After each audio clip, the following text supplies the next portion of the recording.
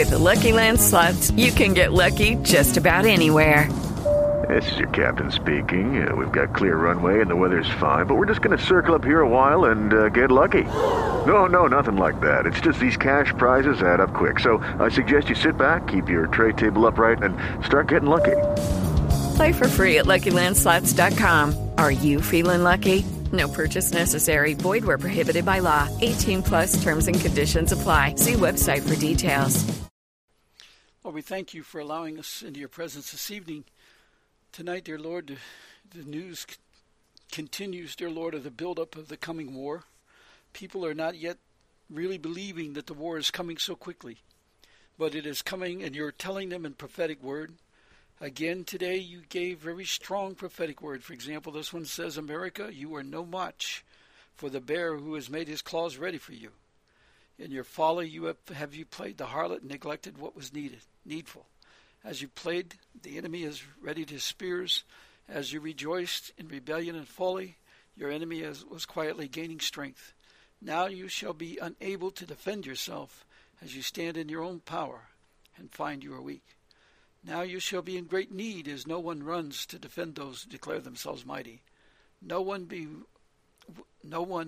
will be willing to risk themselves for the harlot of the world. Prepare America for defeat.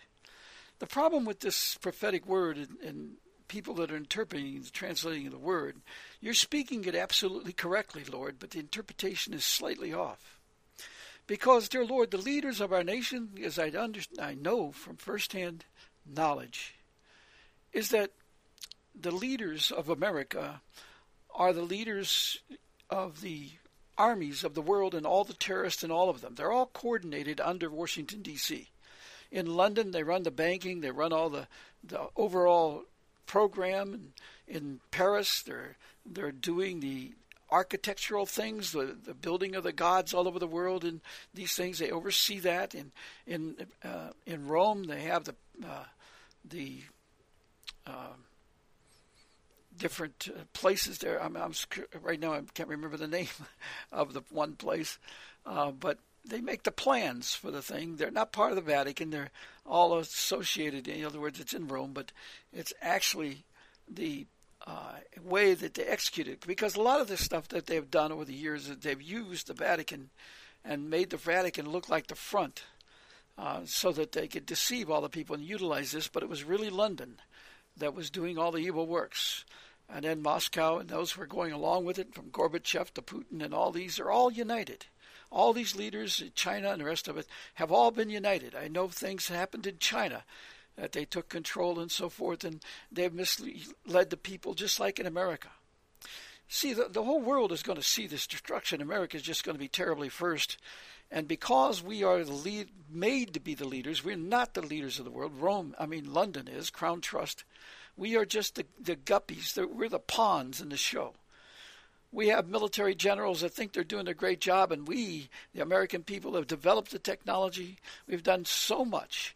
And then the world system leaders, the Soroses and the Kissingers and the Buffetts and so on, they have taken the technology and given it to China, to Russia and others to build up their armies so that they can have this global war where everybody will kill each other, because the goal is to kill 7 billion people. They want everybody to be destroyed except for between 6 and 30 million people, and only the elite will run the world, and they'll own everything. They already have this done, but people don't know it. It could take a long time to explain this all to people. Getting them to believe it is a very hard thing, but Lord, they're going to understand it. You're telling them that they're going to be defeated, and they're finally going to realize something. There's only one way to overcome this. There's only one way. It's only possible through you. It's only possible with you as king. See, the world is run on laws. You run the world on laws. You cannot, dear Lord, tell us to follow these leaders of the world and work for these leaders of the world and then overthrow the world. Because, dear Lord, the thing is, you don't come down and just destroy the leaders that you've appointed and allowed them to have dominion. You don't do that. It's the people that have to rise up and ask you to intervene. But we're not asking you, the one who can intervene. We don't do that. we just go along and we're just looking for the benefits of this false currency and this false system and this. They have a merchant contract courts, and they call it common law, and the people they'll fight to defend that, saying, oh, that's absolutely right. They'll fight to defend the fact that they're going to Washington and negotiating with the leaders of the world. But they're blind, they're corrupt, because they will not listen to the Scripture. He told us in Revelation 18, 1-4, we must come out from all these leaders, or we will be punished by their sins. We'll share in their sins. In other words, we're going to receive what they planned for us in their sins. And their sins is that we die. Matthew 24, 21-22, and Mark 13, 19-20 tells us they're going to kill all the flesh on the earth if they have their way. But we allow this all to happen because we're not listening. If we just use logic, let me back up and state this again. You said in Romans 13 that we have to do what the leaders say until they don't have dominion anymore. At any time, if we were to come to you, you would intervene and allow the bridegroom to come. When the bridegroom comes, how does he come? He comes as king. He comes as king. And we are not allowing him to come as king. We won't anoint him as the Most High King. We're not accepting that. It is our responsibility. Joel 2, 12-20 says it is. We have to allow him to come. How is he coming? He's coming as the King of righteousness.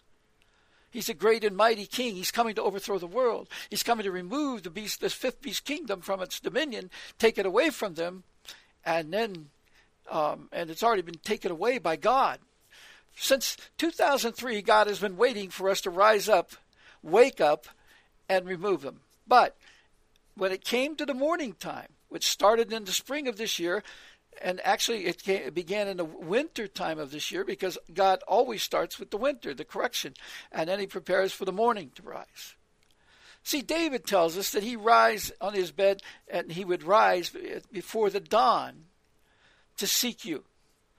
And that's what we were to do. We were to rise before, like in the wintertime. You told us in Matthew 24:20 that we are to rise before, or 21. We are to rise before what? Before he said, don't let it be in the winter or don't let it be on the Sabbath. The Sabbath is the 7-year reign that we're already in now. We've already blown away the winter. The Lord Jesus Christ is now reigning as king. What does that mean to you? That's extremely important, because it means God can come now with all authority, and he's going to do it, and you're either going to be set apart and punished because you haven't come out, or you're going to be blessed, but he's going to separate you out, and they can't do anything about it because he's king. So we must understand that he's king. We cannot understand the importance of the fact that we got to have him as king. Otherwise, these people of the world have all authority to destroy all flesh, as it says in Matthew 24, 21-22. God has to intervene. We have to allow him to intervene by Joel 2, 12-20, turning to him. But Father has already intervened. He's already appointed Jesus as king. He's not our king because we haven't received him as king. We haven't treated him anything. Consider, we get sight. Entrance of his words gives light. That's like sight. Light sees the path in front of us. And it says in Psalms 119, 130, the entrance of his words gives light and gives understanding to the simple. If we do not have that, we are blind. We're walking as blind men on the earth. I want to ask every shepherd, every prophet, every healer, every leader, every Bible study leader, how in the world can you offer to the Lord blind people? If you're looking, says, remember that Jesus is coming to take the people up in the rapture in Psalms 51-4. In verse 4, he tells you he's coming to those who have made a sacrifice. The sacrifice of the desire of the Lord in the new covenant, as Paul explains, is for us to do good for others. To gather together, stir up love and good works for others. But we cannot stir up good works if we don't understand what good is. We don't understand what good is because the Lord says in Psalms 14, 2 and 3 and 53, 2 and 3, he's always looking down to see if we do good, if we have understanding. And he says no one does good, no one understands, because they do not receive the words of God that enable the good works of God. I spoke this morning about the table. We have to understand that when we offer to the Lord, we just sit down at the table and we have a blessing and so forth. We don't understand what the table's doing. We don't understand what the food is doing. We don't understand any of that in the way of the pure language, in the way of the good works, in the way of the covenant promises of God. Jesus used the bread and the fish to do what? To cause these people to desire the knowledge of the truth, the knowledge of the words of God. They sought after him. And he taught them in John 6 the most phenomenal teaching in the Bible. And yet the people left him because they didn't understand the words. He was trying to tell them in John 8:43 to 47, he tells them, you don't understand my speech because you cannot discern my words. And yet he tells us in John 17:17 to 19 that we have to be set apart from the world by his words. And people say, oh, we call upon the name of the Lord and we've allowed this and we've had miracles happen. But if you read Matthew 7:21 to 23, he tells you at the separation judgment, those miracles will not work for you anymore because he will not hear you because you're going to be accounted as lawless, because he told you in Psalms 119, 142, his truth is law. He tells us again that we have to be set apart by God's truth. John 17:17, 19, just as he did. He came into the world to bear witness to the words of God, to the truth, which is the words of God. Read John 17:17 says his truth is the word, God's words. And he tells you that in Psalms 119, 160. The entirety of his words is truth. That's the truth he's looking for. There's a law of truth and we don't keep it. The law of truth comes out of the mouth of the Lord. Malachi 2 tells us this. The law of truth comes out of his mouth. The law is the words of God that he was sent into the world to bear witness to. Deuteronomy 18, 19. We want to skip over these things. We want to ignore these scriptures like Zechariah 10:3 that says at the end time here, the Lord's going to be mad at all the shepherds. And he said that all their people are goat herds. What's that mean? They're blind. They do not see the words. They're not willing to hear the words. And what that means is they have defiled the table of the Lord. They've been given church buildings, and church buildings are places where you come to hear and receive the food of the kingdom, and it's like a table. And they've defiled that table because they will not hear these words, and they say that the knowledge of the words of God is profane. It's abomination straight from the pits of hell. They can't tell you what the knowledge of truth is.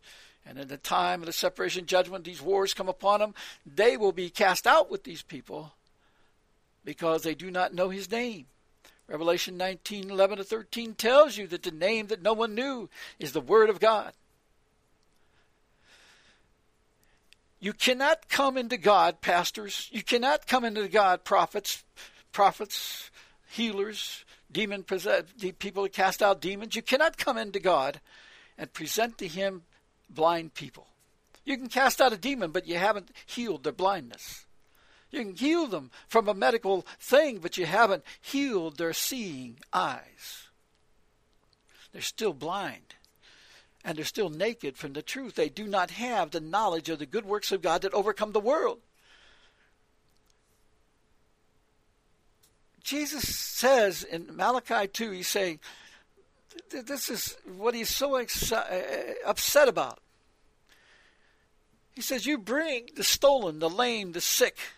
Thus you bring an offering. Should I accept this from your hand? You know, even in the nation and the churches in the nation, when God is now ruling, the churches are screaming out for offerings and everything of pagan currencies. That's occultic. They're not looking for bringing forth the kingdom of God that's been ready to come since 2003. And in that time of 2003, they built huge churches, taking up gigantic offerings, getting grants from the government of fiat currency that's pagan, that's occultic, and they know it. And they go to Washington and meet with these leaders in the center of an obelisk with, the Roman god Jupiter at the Capitol building and just a cult everywhere. The Masonic Order Temple in Washington, D.C., where they have just terrible things going on in there. And people say, no, it's good, it's good. Now, we can come and we can go negotiate with Washington. No, we're trying to help the church and everything. God tells you to come out from following these leaders and seek him and do what it says in Joel 2:12 to 20. You're going to have to answer for the fact that they rejected the word since 2003.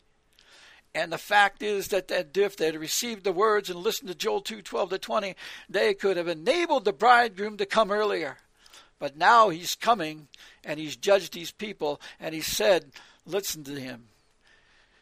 He says, but cursed be the deceiver who has in his flock a male and takes a vow, but sacrifices to the Lord what is blemished. For I am a great king, and my name is to be feared among the nations.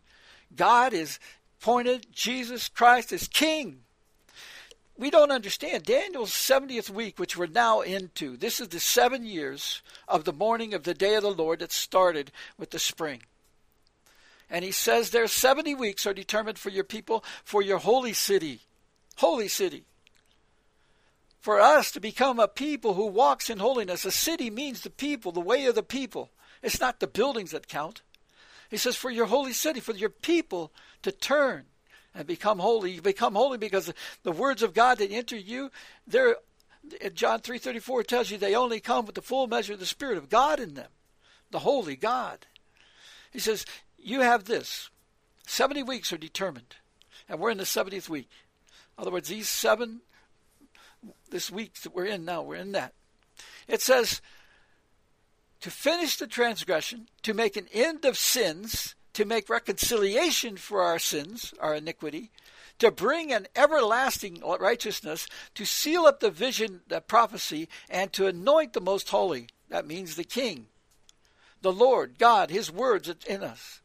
We have to finish this before there can be a rapture. Doing the way of the words to stir up love and good works for others is the sacrifice that God is looking for under the new covenant. He tells you in Psalms 50:4, it says, he shall call to the heavens from above. Remember, he's ruling now from the throne, and he's asking us to do the sacrifices.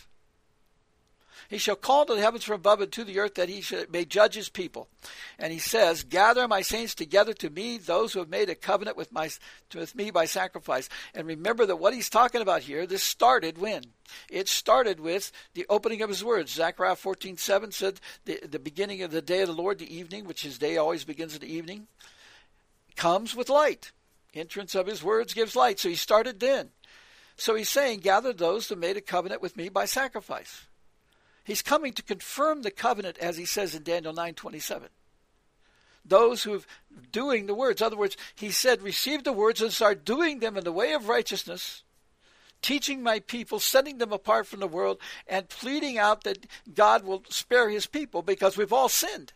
We're all caught in a snare, Luke 21:34-36. All of us, I've sinned. We all aren't worthy of the kingdom. But we are required to do this before we can be raptured.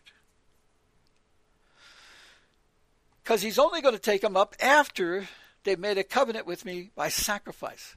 Sacrifice is putting on the righteous acts of the saints, putting on the garment, coming out of the world, setting yourself apart from the way of the city of Babylon. Don't follow these leaders.